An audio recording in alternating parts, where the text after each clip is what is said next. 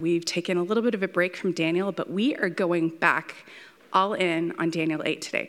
And I don't know if we have any vegetarians in the crowd, any meat eaters, because this sermon, the benefit of getting to do the announcements is I get to listen to the sermon twice. And I have to tell you, I took a lot of notes personally because that's how I learn. But it's definitely one that would require a fork and a knife kind of sermon. So anyway, for what it's worth, we're going to be reading Daniel 8. If you find your Pew Bible, it's the Red Pew Bible, it's going to be page 746. And the passage that I'll read is Daniel 8:15 through 18. When I, Daniel, had seen the vision, I sought to understand it. And behold, there stood before me one having the appearance of a man. And I heard a man's voice between the banks of the Ulai, and it called, Gabriel, make this man understand the vision. So he came near where I stood, and when he came, I was frightened and fell on my face. But he said to me, understand, O son of man, that the vision is for the time of the end. This is the word of the Lord.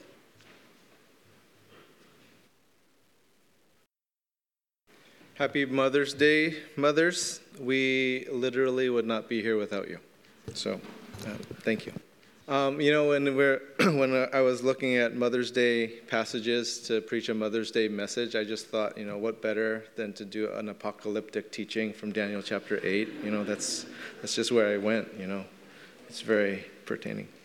As Annalise said, it has been a long while since we've looked at Daniel, because we have been in a Lenten series, and then we went through that, and that took a few months. And so here we are, back in Daniel 8 now.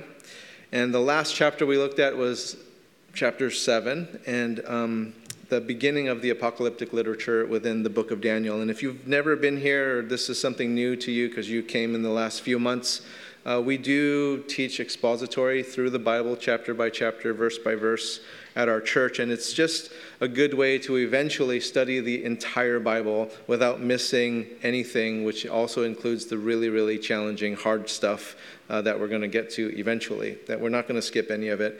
And chapters 7 through 12 are really, really challenging, and it only gets even more challenging as we move forward until about 11, and then it starts to dip back down to But this chapter, and then moving into 9 and 10, really tough, really hard stuff. And so I look forward to us kind of exploring this and mining some of the nuggets out of this here.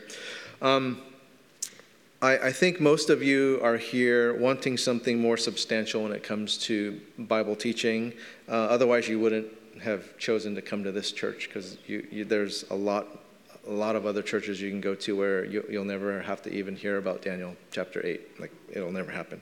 So you'd actually be really hard-pressed, actually, to find a church that teaches this apocalyptic literature in the East Bay. It just doesn't happen that often. They'll teach through Daniel in terms of Daniel in the lion's den, or the writing on the wall, or the fiery furnace, or they'll do different stories in Daniel, but when they come to chapter 7, they just kind of let's skip all that. Let's skip Daniel. Chapter 7 through 12, we're not going to talk about it at all. Why? Well, I think Daniel gives us a glimpse as to why. If you look at the last verse of chapter 7, this is what it reads. Here is the end of the matter. As for me, Daniel, my thoughts greatly alarmed me, and my color changed, but I kept the matter in my heart. And then if you look into chapter 8, the last verse of chapter 8, verse 27, and I, Daniel, was overcome and lay sick for days. Then I rose, and I went about the king's business, but I was appalled by the vision and did not understand it. This is the author that wrote this, that is telling us that he's greatly alarmed, that his color changed, that he overcome, lay sick for days, appalled by the vision. He doesn't understand it. And so this is Daniel, the actual author of this book. And so you can easily see why people don't preach and teach out of these chapters in Daniel, because Daniel himself feels this way about it. But like Annalise said, we eat our veggies here, so let's go. Here we go. A little bit of background, because it has been several months.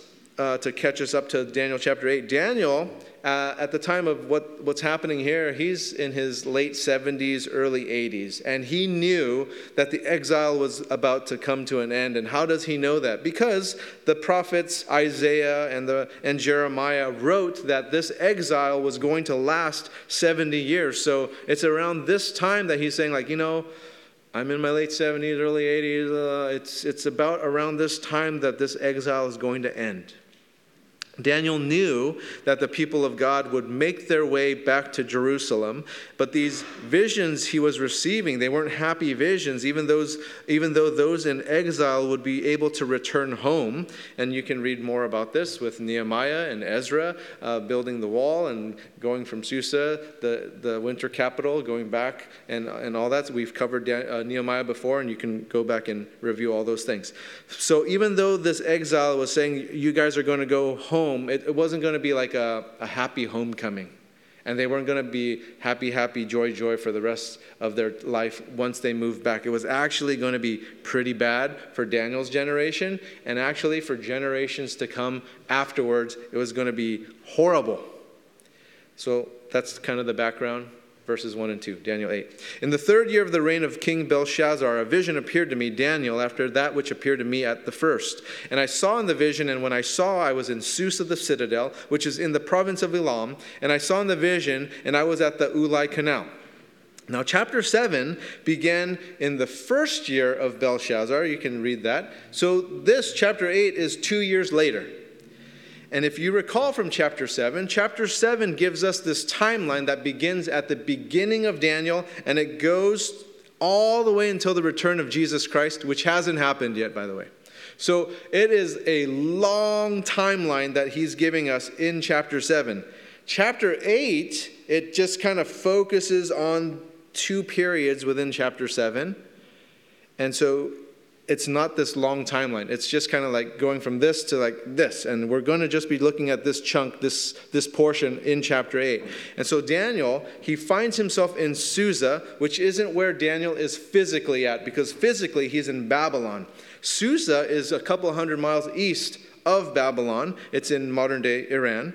And you hear of Susa in the book of Esther, in the book of Nehemiah. It's the winter palace of the Babylonian kings, and it's the administrative office of them. And so that's where things are happening. And so his vision is there, but he's physically in Babylon. Now, moving forward, it's really important to keep this word in mind, this verb. It's see or saw. It's really important. Why? Because Daniel mentions it 3 times in verse 2. And so what Daniel is telling us to do is to see. And he wants us to see what he is seeing. Now look at verses 3 and 4. I raised my eyes and saw, and behold, a ram standing on the bank of the canal. It had 2 horns, and both horns were high, but one was higher than the other, and the higher one came up last. I saw the ram charging westward and northward and southward. No beast could stand before him, and there was no one who could rescue from his power. He did as he pleased and became great. So we are to see this vision. And the reason why we are to see this vision is because he wants us to feel what he felt. Feel what he felt in chapter 7, at the end of chapter 7. Feel what he felt at the end of chapter 8. He wants us to feel that he was overcome and lay sick for some days, to be appalled by this vision. And hopefully we'll understand it because we have this benefit of looking back in history because we already know what happened. But in terms of the future, in terms of the end of the age until Christ returned, we don't know that. Just like Daniel didn't know what exactly would have happened under Grecian rule or Roman rule. So what's up with this ram in verses 3 and 4? Well, this is the kingdom of Medo-Persia. That one horn was higher than the other, the higher representing the Persian side because the Persian side was more strong than the Median side, the Medo side. And now how do we know this? How do you know that this is the Medo-Persians? Because the Bible tells me so. Verse 20. It's not because I'm smart and I figured this out and like I did. Verse 20, just read ahead. As for the ram that you saw with the 2 horns, these are the kings of Media and Persia. Not complicated, right? It tells us. And so the ram represents this empire which moved west, north, south, and it conquered everybody that was in its path. History tells us of this movement of the Persians, and they became a very, very powerful empire. And these two verses are actually covering a huge chunk of time and a huge geography of the Persians. Now we're told the Medo-Persian Empire would overtake the Babylonians. Remember back in chapter 5 when the writing was on the wall. They're partying there, and then they see the hand, and it writes the Mekotela Parsin and all this kind of stuff. Daniel chapter 5, starting verse 26. This is the interpretation of the matter. Mena, God has numbered the days of your kingdom and brought it to an end. Tekel, you have been weighed in the balances and found wanting. Perez, your kingdom is divided and given to the Medes and Persians. That prophecy was already given. Daniel told that king, and it got overtaken. So Daniel already had seen the collapse of the Babylonian Empire before it actually even happened. He saw it. Back to Daniel chapter 8, verse 5. As I was considering, behold, a male goat came from the west across the face of the whole earth without touching the ground, and the goat had a conspicuous horn between his eyes. This is Greece. How do we know? Again, I'm not smart. I'm just reading ahead. You go to verse 21, and it tells us it's Greece. And the great horn between his eyes is in reference to Alexander the Great. Now, the Bible doesn't give us his name, Alexander the Great, but that's who this is. And all you got to do is look back in history from our present to see that that is so. And so this prophecy was actually future for Daniel. It is history for us, and we can verify this. It's the same thing with like Isaiah 53. Isaiah writes about the Messiah, the Christ, right? Jesus Christ, the Savior. And now we can look back into history and say, Isaiah was right. Isaiah 53 is Jesus Christ. We can verify the things that are mentioned there, and we can look at these things in hindsight and then put together all these pieces that others that wrote it in future tense didn't have that access. Why do I bring this up? Because this is just an incredible testimony to the truthfulness of the Bible. I mean, think about this. Prophecies made centuries, 400 or 500 years before they even happened. And then we in 2019 can look back and say, like, it happened. The Bible wasn't lying. The Bible is true. Those prophecies came true. And so we can look at things historically to confirm the history, to confirm the prophecy. That prophecy is a very powerful evidence that the Bible is indeed true. You can use prophecy for that. Now going back to Daniel 8, starting in verse 6, he came to the ram with the two horns, Medo-Persia. He, Alexander the Great, Grecian Empire, which I had seen standing on the bank of the canal, and he ran at him in his powerful wrath. So you imagine a ram fight where one falls and one rises. You guys, his name just slips.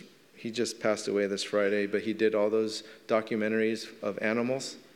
Not ringing a bell with anyone. He was my generation's Steve Irwin, and he just passed away like last Friday. But I remember him bringing animals onto the Tonight Show and then showing and scaring Johnny Carson and scaring like Jay Leno and scaring all these people.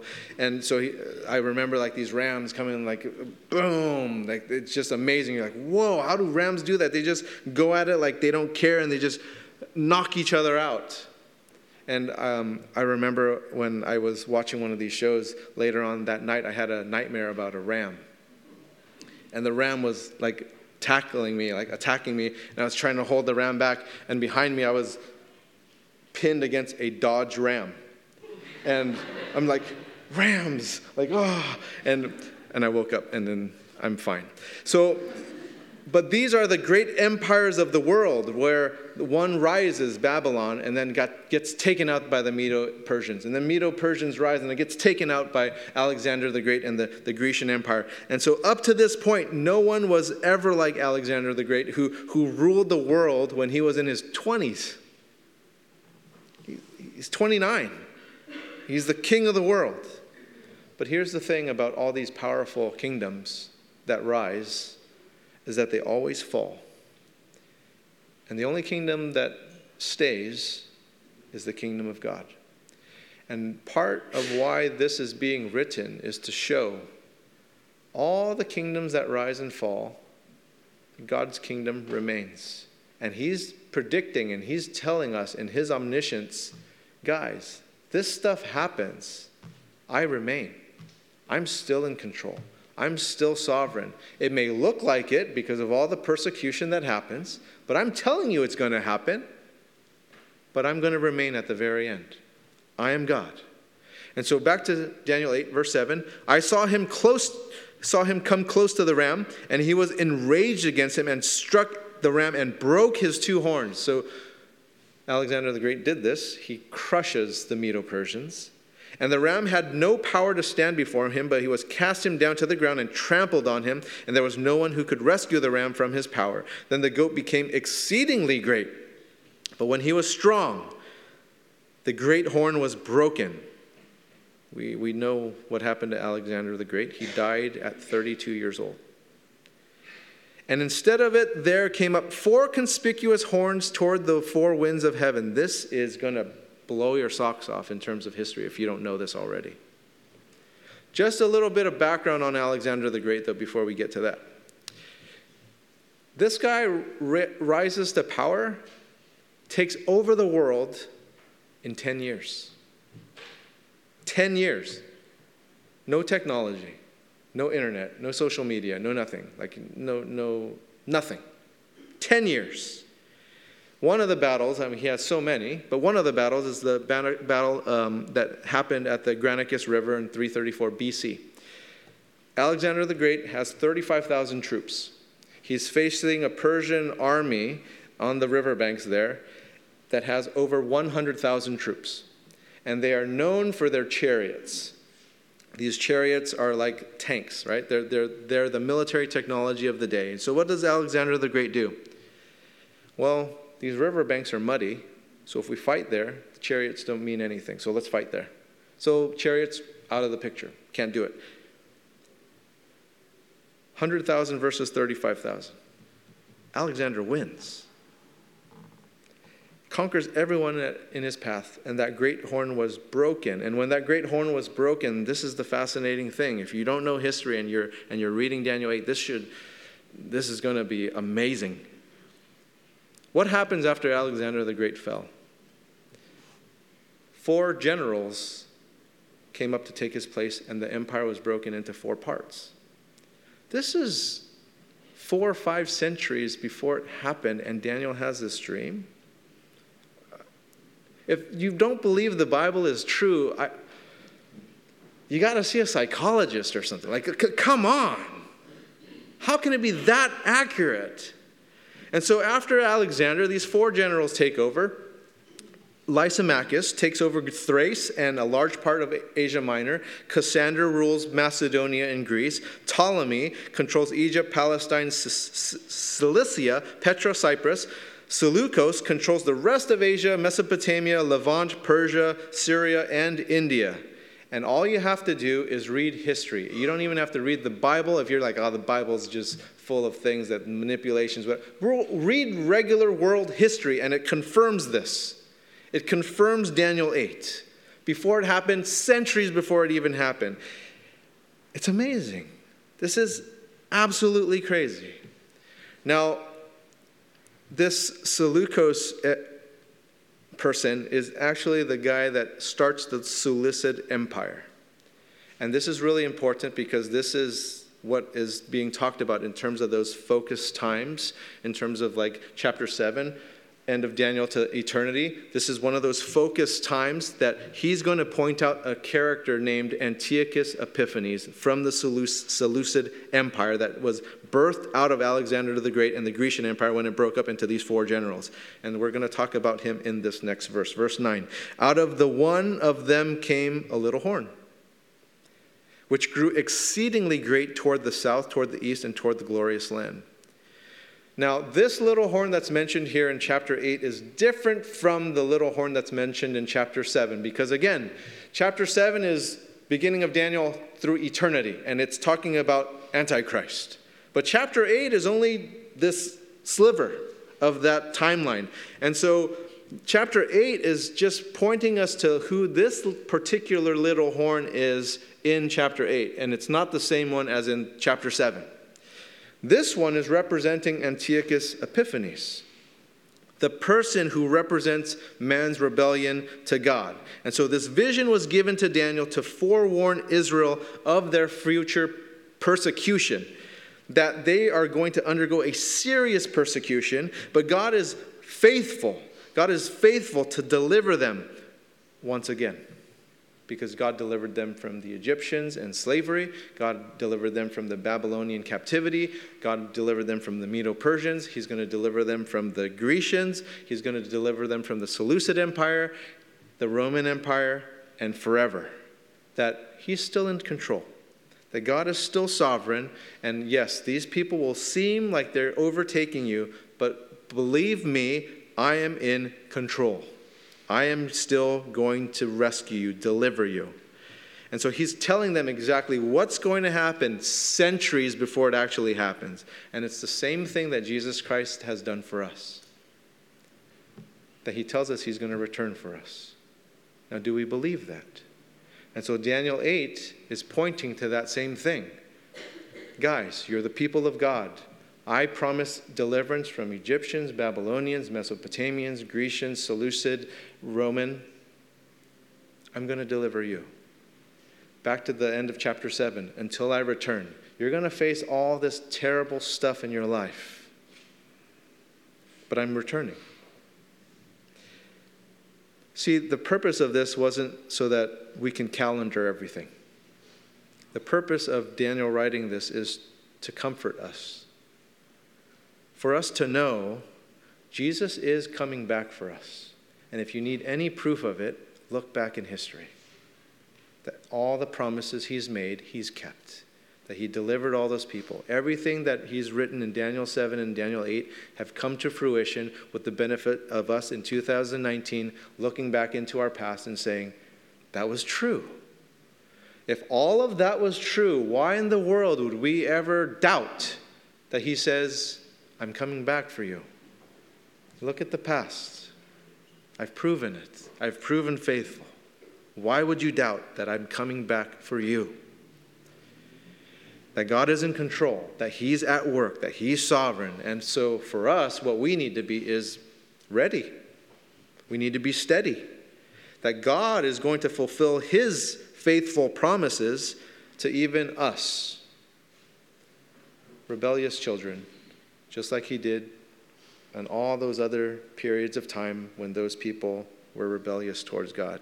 That he was still faithful to his children throughout history. He remains faithful even though we turn our back continually. That even in the face of those like Antiochus Epiphanes, those who are hostile towards the glorious land, and that glorious land refers to God's land. You can look that up in Ezekiel chapter 20 for that reference. That this little horn, Epiphanes, as well as little horns that follow him, like Mussolini, like a Hitler, like whoever else you want to put in there, those little antichrists that have an animosity towards God and they want to wipe the gospel off the face of the planet, he's victorious. Verse 10, it grew great, even to the host of heaven, and some of the host and some of the stars it threw down to the ground and trampled on them. So you see this part of the vision in verse 10, this animosity directed towards God's children. And this is Antiochus Epiphanes, the it. Verse 11, Antiochus Epiphanes, became great, even as great as the prince of the host, and the regular burnt offering was taken away from him, and the place of his sanctuary was overthrown. Nothing was going to stand in Epiphanes' way. He even deified himself. If you look back in history, what he did was he created coins in his image, and stamped on those coins was this phrase, manifest God. Like declaring himself to be God. And so he believed that he was Zeus manifest. And so with that, you can imagine how arrogant someone is to think that, and how blasphemous And so the same thing is going to be with all these little horns that come after Antiochus Epiphanes. They're going to have these same characteristics, right? The regular burnt offering was taken away from him, and the place of his sanctuary was overthrown. If we read the first book of Maccabees, Judas Maccabees leading this rebellion against Antiochus Epiphanes, Judas Maccabees records this abomination of desolation in his works. And so history, even if you don't believe in the Bible, just history records for us that Antiochus Epiphanes goes into the temple. He steals all the contents of the treasury in the temple. He does not allow the Jews to worship in the temple anymore, does not allow them to worship God there anymore. And instead, he replaces it with a pagan altar to Zeus. And at this pagan altar, he brings in a pig. And we all know that pigs are unclean animals to the Jews. And there, he sacrifices this pig in that altar, in that temple, and he's just rubbing it in the faces of all the Jews and saying, you think your God's powerful? I'm powerful. Look what I get to do. I'm going to desecrate, blaspheme everything you guys believe. And this is what I think about your God. I can steal everything that is in his house. I can desecrate it with something unclean that I like to eat. Here. Verse 12, and a host will be given over to it with the regular burnt offering because of transgression, and it will throw truth to the ground, and it will act and prosper. This is important. Verses 11 and 12 are important for us to keep in mind towards the end, but just keep them in mind for now. This transgression is speaking of the people of God's transgression, like in Deuteronomy, where God warned his people that, your disobedience is going to lead you into bondage. It's going to lead you into captivity. And that happened, the Babylonian captivity. And the people of God rebelled, even though they're delivered from Egypt. Right after they're delivered from Egypt, they start doing their thing, right? Golden calf, like right away. And the people of God rebel, they disobey God's commands, they disobey his laws, and in the beginning of Daniel, we find them taken captive by the Babylonians. Again, history, Babylonian captivity, we all learned it in school. And so here, we see the people of God returning to Jerusalem, and then they're going to be confronted with a choice. You are either going to do what Antiochus Epiphanes orders you to do, and there's only one other choice. You die. There isn't a third. You either do what he says or you die. And there were quite a few God-fearing, God-loving people, actually, that just said, you know what? We're going to go with Antiochus Epiphanes. Why? Just imagine if you are part of this people, enslaved people, that for generations you've been oppressed and cast aside and a slave people from Egypt. And then fast forward, under Babylonian captivity, under Medo-Persian rule, under Grecian rule. Like, imagine if you were brought up in that sort of a situation, and then you're confronted with this guy who says, I'll kill you for your belief. A lot of people would be just like, you know what? What's the difference? We've been enslaved, we've been oppressed all these years. What's the difference if I don't? But then there's this faithful remnant that continues, like a Judas Maccabees, who says, like, no, we're fighting. We are going to fight for our temple. We're going to fight for our right to worship God the way that he told us to worship. And so there's this remnant. In verse 13, then I heard a holy one speaking, and another holy one said to the one who spoke, for how long is the vision concerning the regular burnt offering, the transgression that makes desolate, and the giving over of the sanctuary and host to be trampled underfoot? And so who are these holy ones? These are angels, I think, that's my opinion. These are angels talking to one another, thinking like, how long is this going to go on? Because angels aren't omniscient like God is. God is all-knowing, angels are not. And so here's Antiochus Epiphanes sacrificing pigs on the altar. He brings the Torah out. He brings the Torah out, the sacred texts. He rips them in front of the people. He burns them in front of the people. And the angels are like, how long is God going to be okay with this? Because like Ark of the Covenant stuff, those people died. Like when they went into the Holy of Holies, not right, they died. And yet all this is happening? Like, what's going on? And so, while all this is going on, they're just wondering, how long is this going to last? Verse 14, and he said to me, for 2,300 evenings and mornings, then the sanctuary shall be restored to its rightful state. Now, there are a couple ways that most scholars interpret this time. Now, one camp is they interpret this 2,300 as literal days, so that it is 6 years, 4 months or so, and it's almost 7 years, which then covers the amount of time that Antiochus Epiphanes kind of like persecuted the people of God, had this onslaught against the people of God. Or it's referring to the morning and the evening sacrifice, which then equals to 1,150 days, because you just half it, right? It's 2 sacrifices. So then you divide it by 2. And so then that equals to 3 years.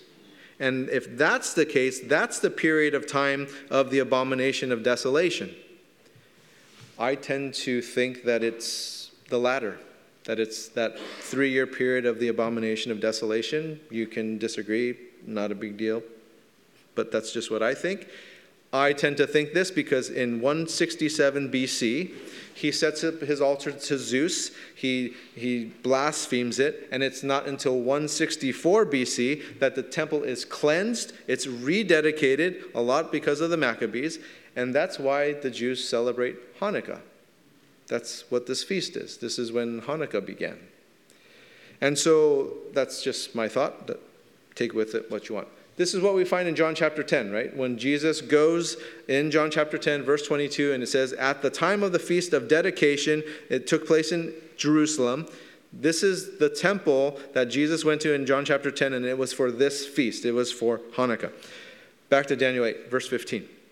When I, Daniel, had seen the vision, I sought to understand it, and behold, there stood before me one having the appearance of a man, and I heard a man's voice between the banks of the Ulai, and it called, Gabriel, make this man understand the vision. So he came near where I stood, and when he came, I was frightened and fell on my face. But he said to me, understand, O son of man, that the vision is for the time of the end. And when he had spoken to me, I fell into a deep sleep with my face to the ground, but he touched me and made me stand up. He said, behold, I will make known to you what shall be at the latter end of the indignation, for it refers to the appointed time of the end.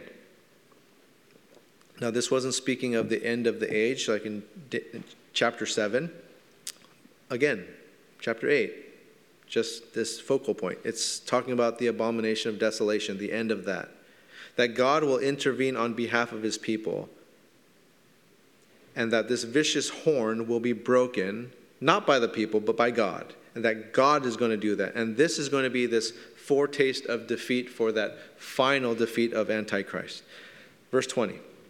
As for the ram that you saw with the 2 horns, these are the kings of Media and Persia. And the goat is the king of Greece, and the great horn between his eyes is the first king, Alexander the Great. As for the horn that was broken, in place of which 4 others arose, where the Seleucid Empire came from, 4 kingdoms shall arise from this nation, but not with his power, not with Alexander the Great's power, not that dominant.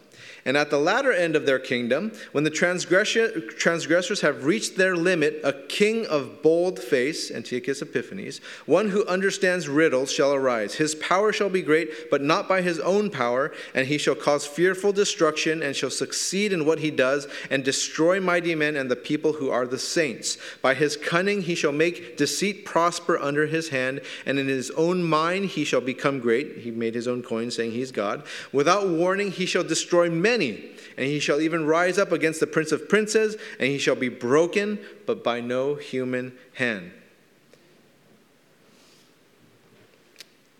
Behind all of this, what is happening? There are dark forces behind all of this physical, earthly stuff that is happening. That there is Satan and his dark forces behind the deception. There's this curtain, and there's spiritual curtain, and behind that are these dark forces that are still subjugated to God, but they are there nonetheless. Now in verse 23, it speaks of Antichrist, and there will be many Antichrists leading up to the final Antichrist. Many who will rise and fall, showing us that God still defeats evil, like a Mussolini, like a Hitler. And as we look at the root of all this defiance, whether it's from Babylon until the final Antichrist, what do they have in common? There's always pride. There's always arrogance. There's always what the Bible says here in terms of verse 23 of being bold-faced.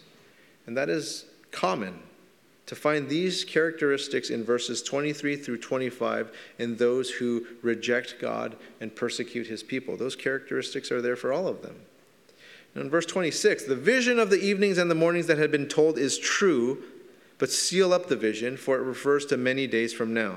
So, Daniel, I know I gave you all this hundreds of years of future prophecy. I want you to roll it up. I want you to preserve it, because this isn't going to happen for another 400 years. With epiphanies. It's not going to happen. So why, God, did you give this information to Daniel if it's not happening for another 4 centuries? Again, because we're going to need this. We're going to need to be reminded that when evil seems to triumph over good, and we seem to question, does God really exist? Because if he did, then why is all this happening? For us to open up our Bibles again, turn to Daniel 8, and to see God is in control. He told us all that we're going to face. He told us to look to that forward period of when Christ returns. And we have to keep looking that way. And we have to be ready. That the evil didn't stop with the Babylonians, Medo-Persians, the Greeks, the Seleucids, or even the Romans are moving forward. That evil won't stop until the return of Christ, where he ultimately stamps out evil forever. It's to remind us. It's to comfort us. When we question, how come evil keeps going? It does. He told us it will. And we see man's wickedness and all the injustice and everything that's affected by the disobedience. But it's not necessarily just the disobedience on this side of the curtain. It's the disobedience from the spiritual side of the curtain. And it is sickening to think how many people have been negatively affected by evil and injustice throughout human history. But here's the message. We are not going to be the people who will conquer evil and injustice, because we're on this side of the curtain, and we keep fighting this side of the curtain. So yes, we fight things that we don't agree with in terms of social justice things. There are a lot of things that we don't agree with, and we are taking a stand, and we fight against it. We do. But as long as we look to people to overcome darkness, we fail. Why? Because we can't address it on this side of the curtain without Jesus Christ. And so that's why we never win. That's why evil continues to exist. Because we think if we just reform policies, if we just do things politically, if we just get right with politically, if we just vote a certain way for certain people, if we do, it's all on this side of the curtain. We will not win. It has to be on that side. The evil powers, the darkness, the forces. It is only through Jesus Christ, because you and I are physical beings. How in the world are you and I going to fight a demon? It's impossible. Not without Jesus in our life. Not without the Holy Spirit working in our life. And that's the thing that people are seeming to lose.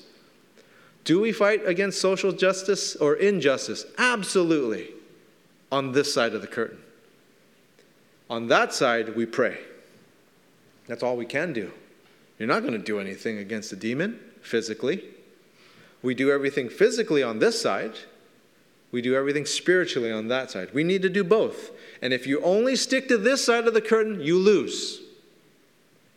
Plain and simple. Just look at our human history. When have we won? How are we doing today? Why? Because we're not addressing that side.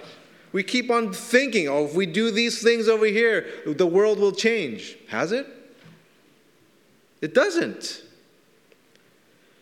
So as long as we look to people to overcome darkness, we continue to fail. And it's only in Jesus Christ on that side that hearts are changed, that only Christ can be victorious over the forces of evil that are in that realm. And he breaks through that curtain. He comes into our world and he shows us, hey guys, you need me. To overcome all this evil and this injustice here, we got to go over there. And you need me to go over there. And I'm going to bridge that with my Father. And we're going to make the world right. But if you do it without me, Babylon, Medo-Persia, Greek, that's going to happen. You keep fighting this side, that's going to happen. That's how he sees it. And so verse 27, and I, Daniel, was overcome and lay sick for some days. Then I rose and I went about the king's business, but I was appalled by the vision and I did not understand it. See, he sees everything. He saw all of it. He doesn't have the hindsight that we have in understanding all of these things now because he doesn't even see Jesus Messiah. He knows about it. He read about it. But we actually got to experience it because Jesus did that 2,000 years ago. We have the full picture. And so he goes on business as usual. And here's the thing for us. We can't just stop. We can't be preoccupied with these things. We have to go about our lives as God has willed, knowing that evil continues, that God is still at work, and that we need to be about the king's business, capital K. We still need to go about the king's business. Even in the midst of all this appalling injustice of the world that we face today, we still have to go about the king's business. Even if we don't understand why evil exists if God is so good. That injustice is still happening even though we so-called believe in this holy, just God. And Daniel was given this vision of these things that just made him sick. Just like some of those injustices and evils make us sick. It's sickening, these mass shootings that happen in our country. But the thing is, if we keep addressing it on this side, we lose. Never going to overcome it. We have to enter it from that side. The evil one has the same game plan all the time. It's nothing complicated whatsoever. And it goes back to verses 11 and 12. The evil one will always have us question sacrifice, namely Jesus Christ's sacrifice. Always. He will always attack, the darkness always attacks the cross. It always attacks the people of God who believe Christ and in him crucified. Always. Second thing it always attacks is the sanctuary that's overthrown. Verse 11, going back to that again. Not the sanctuary of this building, the sanctuary as in me and you as living temples of God. That we are the living temples, that we are the ones that he is looking to destroy. So he always has people question Christ and him crucified and us as his living sacrifice that Christ thought us worthy of dying for. He always has us question those things. And then the last thing he'll do is, actually in verse 12, he will look to cast truth to the ground. See, we're warned over and over again against false teachers and false prophets all throughout the Bible. And it's the same attack. So how are we to face these attacks? How are we to deal with evil and injustice that are going to continue in our world? Daniel 8 tells us that. Daniel 7 tells us that. We are to continue going about our lives doing the king's business. That's why we're here. We're to do the king's business. Now, what is the king's business?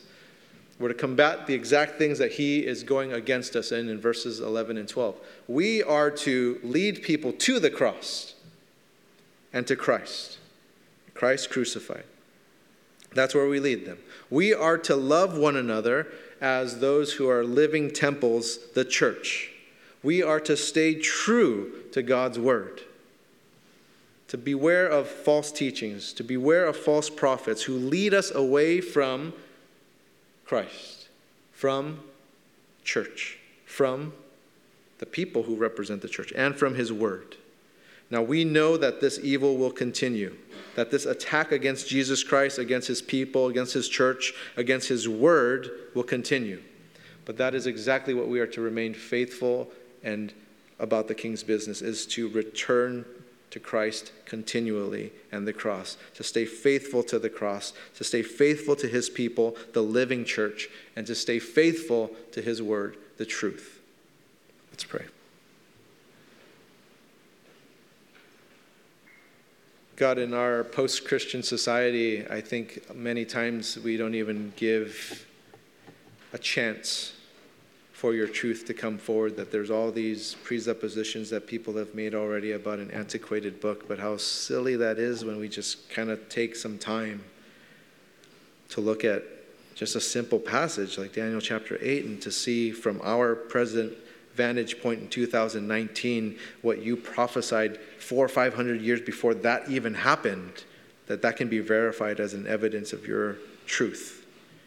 And how faithful you've been throughout human history. God, forgive us of our unfaithfulness. Forgive us of our doubt. I pray, God, that you would empower your church to increased faithfulness to your cross in Christ crucified, to your church, the living temple of God, to your word, the truth, the word of God.